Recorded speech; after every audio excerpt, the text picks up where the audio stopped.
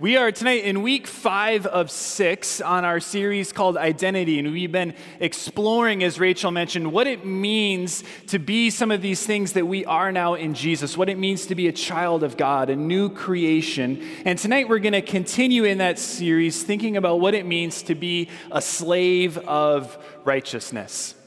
Well, I worked, as many of you may know, I work with students here at our church, and I've been working with high schoolers for almost 15 years now. And there's a lot of varieties and differences between high schoolers, but there's a kind of some threads that weave themselves through high school age. And I've noticed one, and as I reflect back, I think this is true, even if we remember back to our high school days, which for some of you is like, that's ancient history. Like, I can't remember that long back. Well, think about maybe your kids' high school days or your grandkids' high school days. And for me, there's, as I talk with students often, there's this longing for what happens after high school, and eventually this concept or this word comes about constantly with them. It's like, I can't wait for freedom. Right? Like, I'm here in high school, and I have teachers, and I have principals, and I have parents, but I can't wait till I get freedom, right? And it's like they walk across that stage and move out, and they're into this freedom that they now live. And of course, if you're out of high school, you know that you leave high school, and is there just total freedom when you go to college? No, you still have to like go to class and turn in papers and do other things. And I'm like, oh, well, maybe in the next stage of life, and then we get a job, and we realize, oh, I still don't have total freedom. I'm like expected to show up to the place that employs me and be on time and look the right way and do the right things that I'm paid to do. And eventually we start to realize that what we thought life was like as a high school kid, where adults just got to do whatever they wanted all the time, wasn't actually what life was like. But instead, we exchanged what we had into a different sort of life. And that idea is true in Scripture of what it defines us, our life before Jesus, and then our life in Jesus. Because sometimes we think, and the Bible talks about, and we're going to read a passage tonight, how the Bible has set us free from being a slave to sin. And we could think, free? I get to do whatever I want then. And the passage we're going to look at tonight talks about how we move actually from being enslaved to sin, and what this passage tonight says to being slaves of righteousness. So if you have your Bibles with you tonight, would you open them please to the book of Romans, chapter 6. So we're going to be primarily in this passage tonight, Romans chapter 6, verses 15 to 23.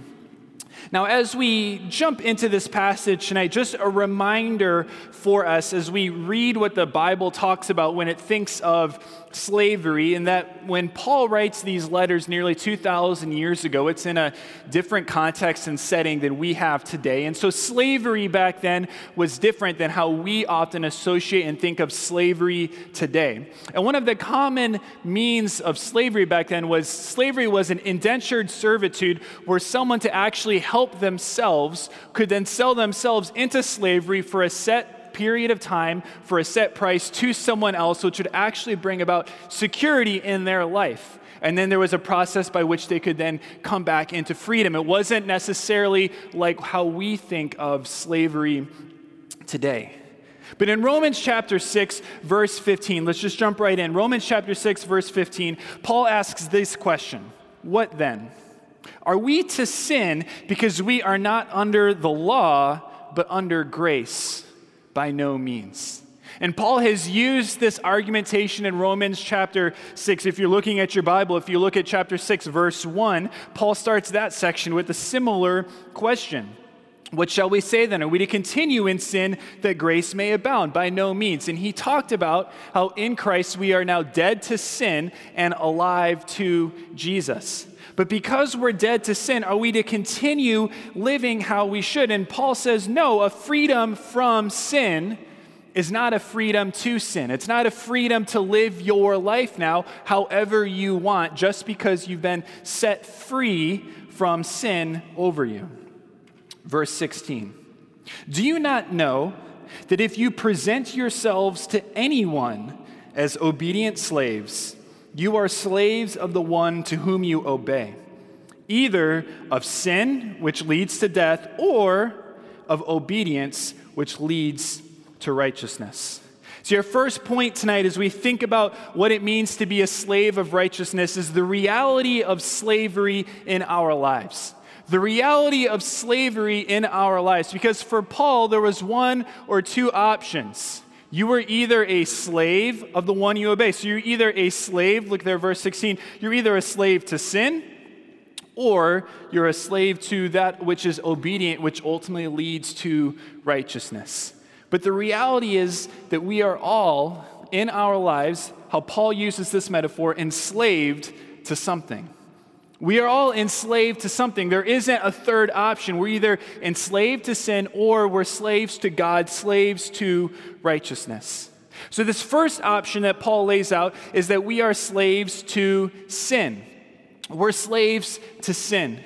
Jesus talked about this idea as well, that we are enslaved to the sinful practices that we have. He says this in John chapter 8, verse 34. Jesus answered them and he said, "Truly, truly, I say to you, everyone who practices sin is a slave to sin."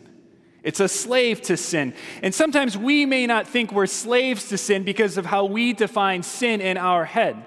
But biblically speaking, sin is ultimately anything that would trump God in our lives. And so if work becomes the number one thing in our lives, ultimately we're a slave to work, and that slavery to our work is actually a sinful habit because it's taken the place of God, and it's an idol in our hearts. And sin is things that represent or take the place of God in our lives. So when we are enslaved to sin, it's not just the wrong that we do, but the things that we do that we place before God instead of seeking after Him. And if we live our lives that way, that's one option. We are enslaved to sin. The other option, which he says here, is that you are slaves either of the one which you obey, either sin which leads to death or of obedience, which leads to righteousness. It's interesting that Paul uses this word here, the slaves of obedience, which leads to righteousness. Because Paul's emphasis as he talks about this language of being a slave to righteous is the lived reality that God has made us. Our identity and who we are in God has to now be reflected in the behavior that we live in the world. How God has made us in Jesus isn't just something we sit back and think about and say, well, that's nice, but it has to move us to action. It has to change how we live in the world. Salvation is not just a legal status that we have, but it's to be a lived experience in our lives. See, we can push back sometimes against this idea of being a slave to obedience or a slave to righteousness because we love this idea of being free. I mean, we sing, if you're a U.S. citizen or you live in this country for any time, you know, we sing about freedom a ton. We love that we are free people. But you know that if you're a free citizen of the United States of America, that doesn't mean that you get to do whatever you want. It doesn't mean that you have total autonomy over your life and you're free to make any decision with no repercussions at all.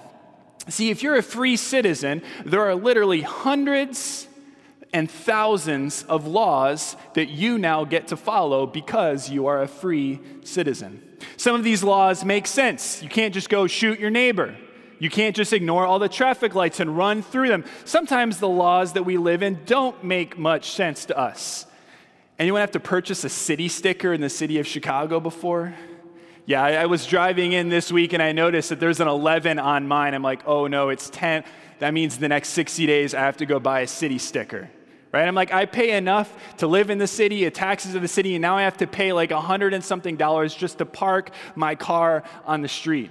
And it reminded me of last year when I had to go refill my city sticker because I'm like, all right, I'm not free to do whatever I want. I have to do this. I go to sign it up because they send you that email reminder and you go to sign up and it says, there is no car with this license plate registered in the state of Illinois. I like walk back out, I look at my car and I'm like, yeah, there is. There is indeed. So I try it again. You can look it up like 5 different ways. And it still said you have to go into one of our facilities and do it in person. Now, I don't know if you've ever had to go to the Secretary of State. It is a sanctifying experience in my life to have to go there.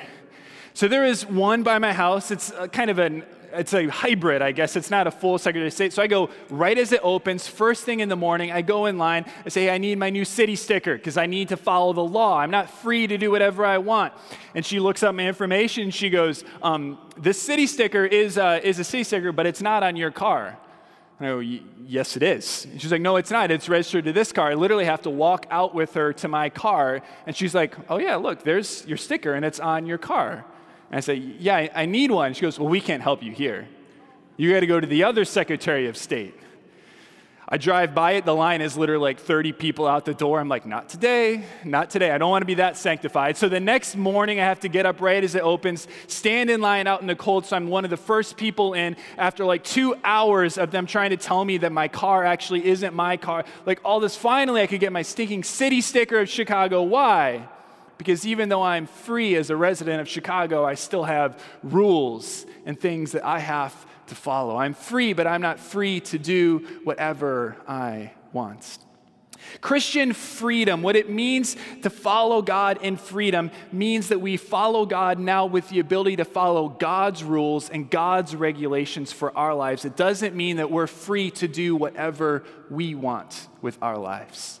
When we move from being a slave of sin to a slave of righteousness, we have this freedom in Christ, but it's a freedom to obey Christ, to live into what Jesus would have for us.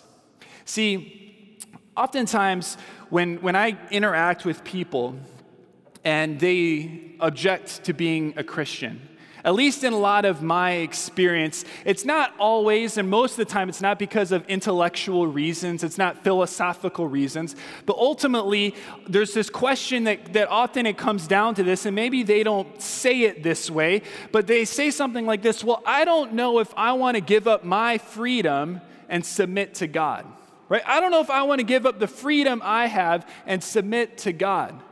But what this passage teaches is that's the wrong question to ask. They're not asking a question that's true because they're under the illusion that they have freedom, when in reality, they are a slave to sin. So the question we need to ask ourselves is not, do I give up my freedom to follow God, but do I want to be a slave to sin, or do I want to be a slave to obedience and righteousness in God? We are all enslaved by something.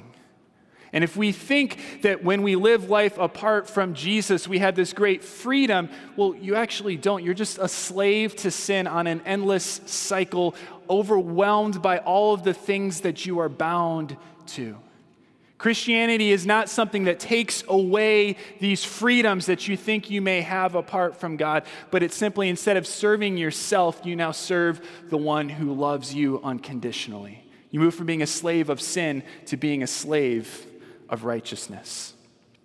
Paul continues in this passage. Look down with me at verse 17. He says this, "But thanks be to God that you who were once slaves of sin have become obedient from the heart to the standard of teaching to which you were committed. And having been set free from sin, you have become slaves of righteousness." Paul uses some particular and kind of unique language in verse 17 here when he talks about our conversion experience. He says that we were once slaves of sin, have become obedient from the heart to the standard of teaching. That obedience from the heart is talking about this fact that we are now following God with all we are. It's not just a status change, but it's lived out in who we are as well. That it emphasizes this, what's supposed to flow from it.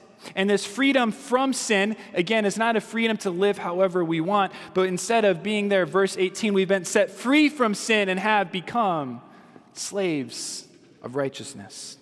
He continues in verse 19, "I'm speaking in human terms because of your natural limitations." This idea, this metaphor of slavery, he doesn't want them to think that they could run it down. God is not a degrading or fearful taskmaster who wants to ruin our lives, like sometimes was the case, although not always. But then he continues, he says this, "For just as you once presented your members as slaves to impurity and to lawlessness, which leads to" what? "More lawlessness. So now present your members as slaves to righteousness, leading to sanctification."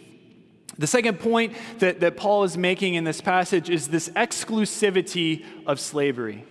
The exclusivity of slavery, meaning this, you're either serving one of these two masters in your life.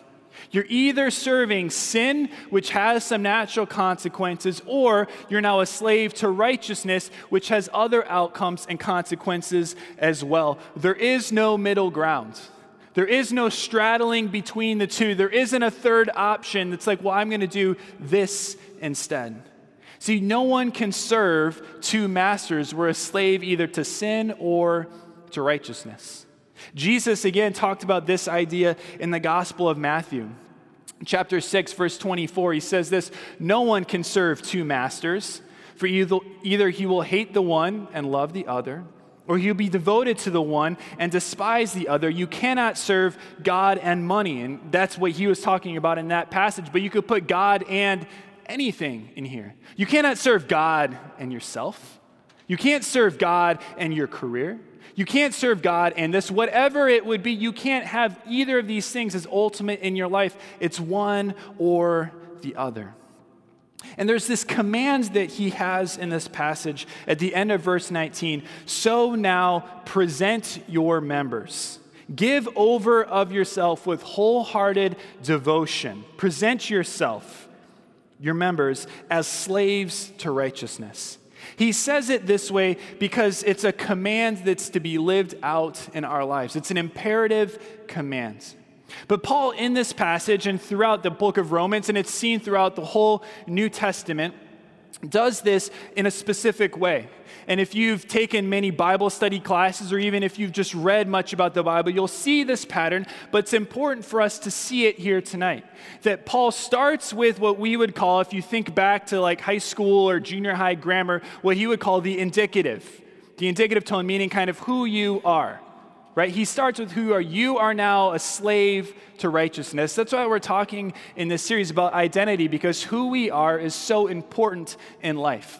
And once that's grounded, once he's affirmed who you now are in Jesus, he moves into commands called the imperative. Right? We all remember this is imperative. It's a command. And the command here is based in who we are now. Because you're a slave to righteousness, present yourselves, offer your lives, submit every single part of you to following after God.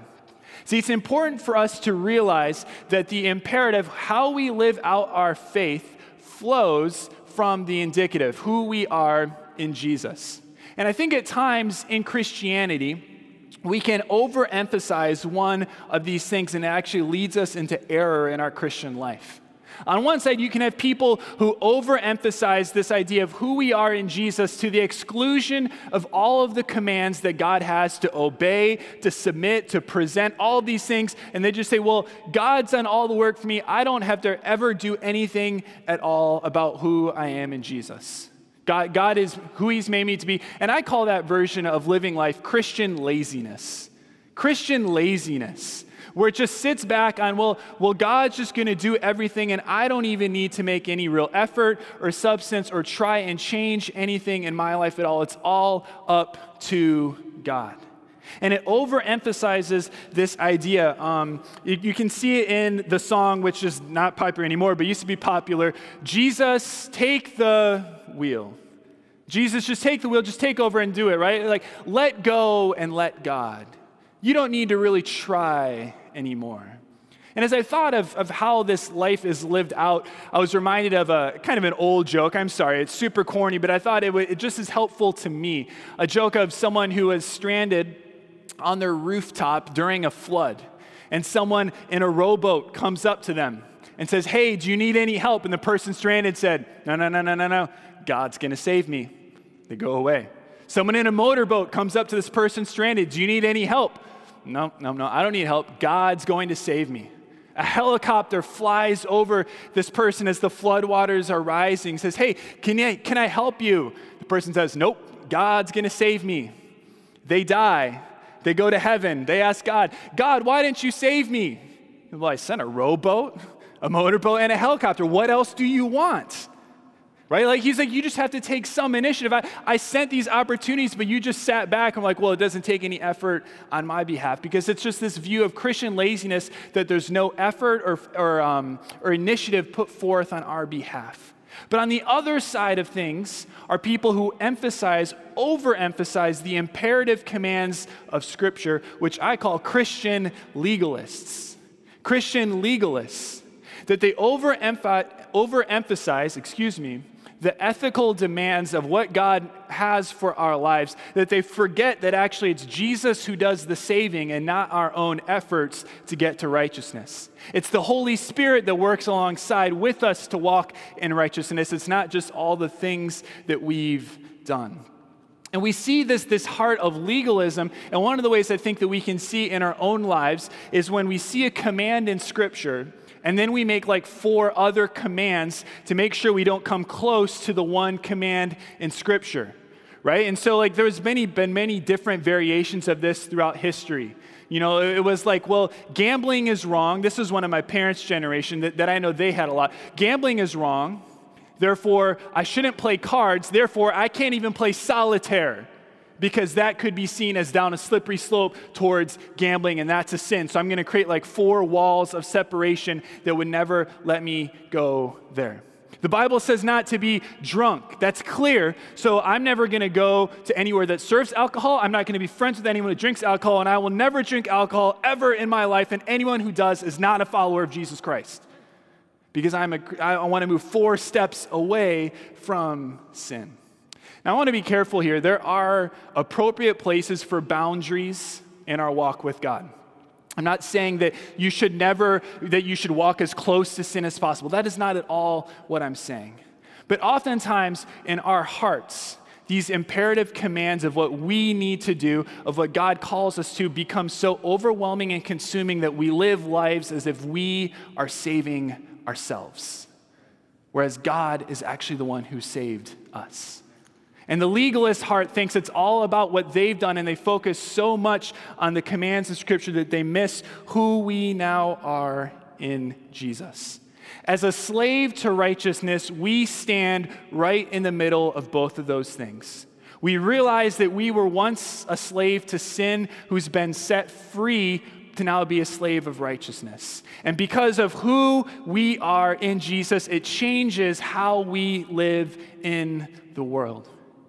In the Bible, there is no concept, there's no idea of a person who follows after Jesus and whose lives look just like the world's. It doesn't exist. Instead, they're looked to be as radical. People saw them and were confused and astounded because their values, their priorities, how they spent their time, their money, their energy, their passions were so different from the world that it stood out, because they recognized who they were in Christ, and that compelled them to live their lives differently. Do our lives stand out in the world? If we have been set free from slavery to sin and moved to be a slave to righteousness, our lives must look different because of who we are in God. And this command to live that out, to present the members of ourselves to God, is this all-out command that in every single area of our lives to seek after Him, that our lives must look different because of who we now serve. A change in status requires a change in behavior. A change in status requires that we live differently. I've been married for 9 years now, over 9 years, and I realized real quick that when I went from single to married, from bachelor to husband, that there were some things in my life that needed to change. My Saturdays were no longer spent watching 15 straight hours of college football. That's how I wish they were spent sometimes, but no, that's not what I get to do with my time anymore. And on it goes. Why? Because when my status has changed, my behavior then must change as well. When we have moved from being a slave of sin to a slave of righteousness, our behavior must change to be in line with the priorities and the values of our King now. Paul continues in this passage. Verse 20 says this: For when you were slaves of sin, you were free in regard to righteousness. This is an interesting phrase. What he means by this passage is you were free, meaning you couldn't do righteous things. Nothing that you could do within you could actually be righteous before God. You were incapable of righteousness. Verse 21, but what fruit were you getting at that time from the things of which you are now ashamed? For the end of those things is death. And in the Bible, there's this idea of fruit. Fruit means it's clearly seen. It's the evidence, the overflow, the behavior of our lives, right? I'm not a farmer, nor will I ever pretend to be one. But if I walk out and I see an apple on a tree, I'm pretty sure I know what kind of tree it is. It's an apple tree. And if I see an orange on the tree, it's an evidence of what's inside. And what he's saying is the fruit, the exterior evidence of our lives must be seen. And if we are slaves to sin, that fruit is this, the things which we are now ashamed, which ultimately leads to death. But verse 22, but now that you have been set free from sin and have become slaves of God, the fruit you get leads to sanctification and its end, eternal life. See, there are two options of slavery. And the consequences of these are seen. That's the third thing that we see here in this passage, are the consequences of the slavery to which we live our lives. If we live our lives enslaved to sin, to following our own heart and our own desires, it leads to the consequence of death. Permanent death. Physical, yes, that's coming for all of us, but more importantly, spiritual death. Death that separates us from God. No hope, no joy, everything set apart from God. That's the consequence of living our lives enslaved to sin. But if through the power of Jesus Christ, we are moved from being a slave to sin to a slave of righteousness, it says in verse 22, we get this end, eternal life. That's the consequence of submitting ourselves to being a slave of God, a slave to righteousness. Because of what he has done, we get life. Jesus, talking about why he had come versus following after Satan and sin, he says this in John 10:10, the thief comes only to steal and to kill and to destroy, but I came that they may have life and have it abundantly. And as Jesus talks about this idea of eternal life, it's not a future life, but eternal meaning it starts now and carries on for eternity. That God changes our hearts, he changes our lives now, and that we forever can follow him and enjoy him forever. How does this transfer take place from being a slave of sin to a slave of righteousness? Paul summarizes these 8 verses, and he summarizes really all of Romans chapter 6 with one of my favorite verses in Scripture. Romans chapter 6, verse 23. For the wages of sin is death, but the free gift of God is eternal life in Christ Jesus our Lord. I love this verse. Whenever I get the chance, I actually did this last week, to sit down and to share with someone what it means to be a Christian, this is almost always the first verse I turn to. It says this, the wages, the payment, the deserving thing that you get, the wages of your sin, of being a follower of sin in your life, is death. But contrasted from that, the free gift, not the things that you deserve, but the free gift, what God has graciously given to you, is what? Eternal life. How is that possible? It's in Jesus Christ our Lord. It says Jesus moves us from being dead to sin to alive to Christ, to being enslaved to sin to now being a slave of righteousness. It's because of his work on the cross, his life, then his death, then he rose from the dead, defeating over death and the sin in our lives, that we can have this powerful change of being enslaved to sin, but now being made alive and enslaved to righteousness. And as we close our time of worship tonight, we're going to get to participate and remember together what Jesus has done for us in partaking of communion together. And as we remember that all of this that we've talked about, not just tonight, but all the last month, This identity change that God wants to make in our lives is not possible through our own hard efforts or work. Yes, it should be seen in our lives, but it's only possible because of what Jesus has done for us. God, we thank you for Jesus Christ, for his life, that he lived a perfect, obedient life, fully submitting to the Father in all things. That he went to the cross and substituted himself in our place, bore our sins so that we could be made right with you. That after 3 days he rose again from the dead, defeated death and the grave. God, I pray that we would live our lives as slaves to righteousness, that the world we live in would see the difference that you have caused within our hearts. God, we thank you for the change that only you can bring in our lives. We pray all this in Jesus' name. Amen.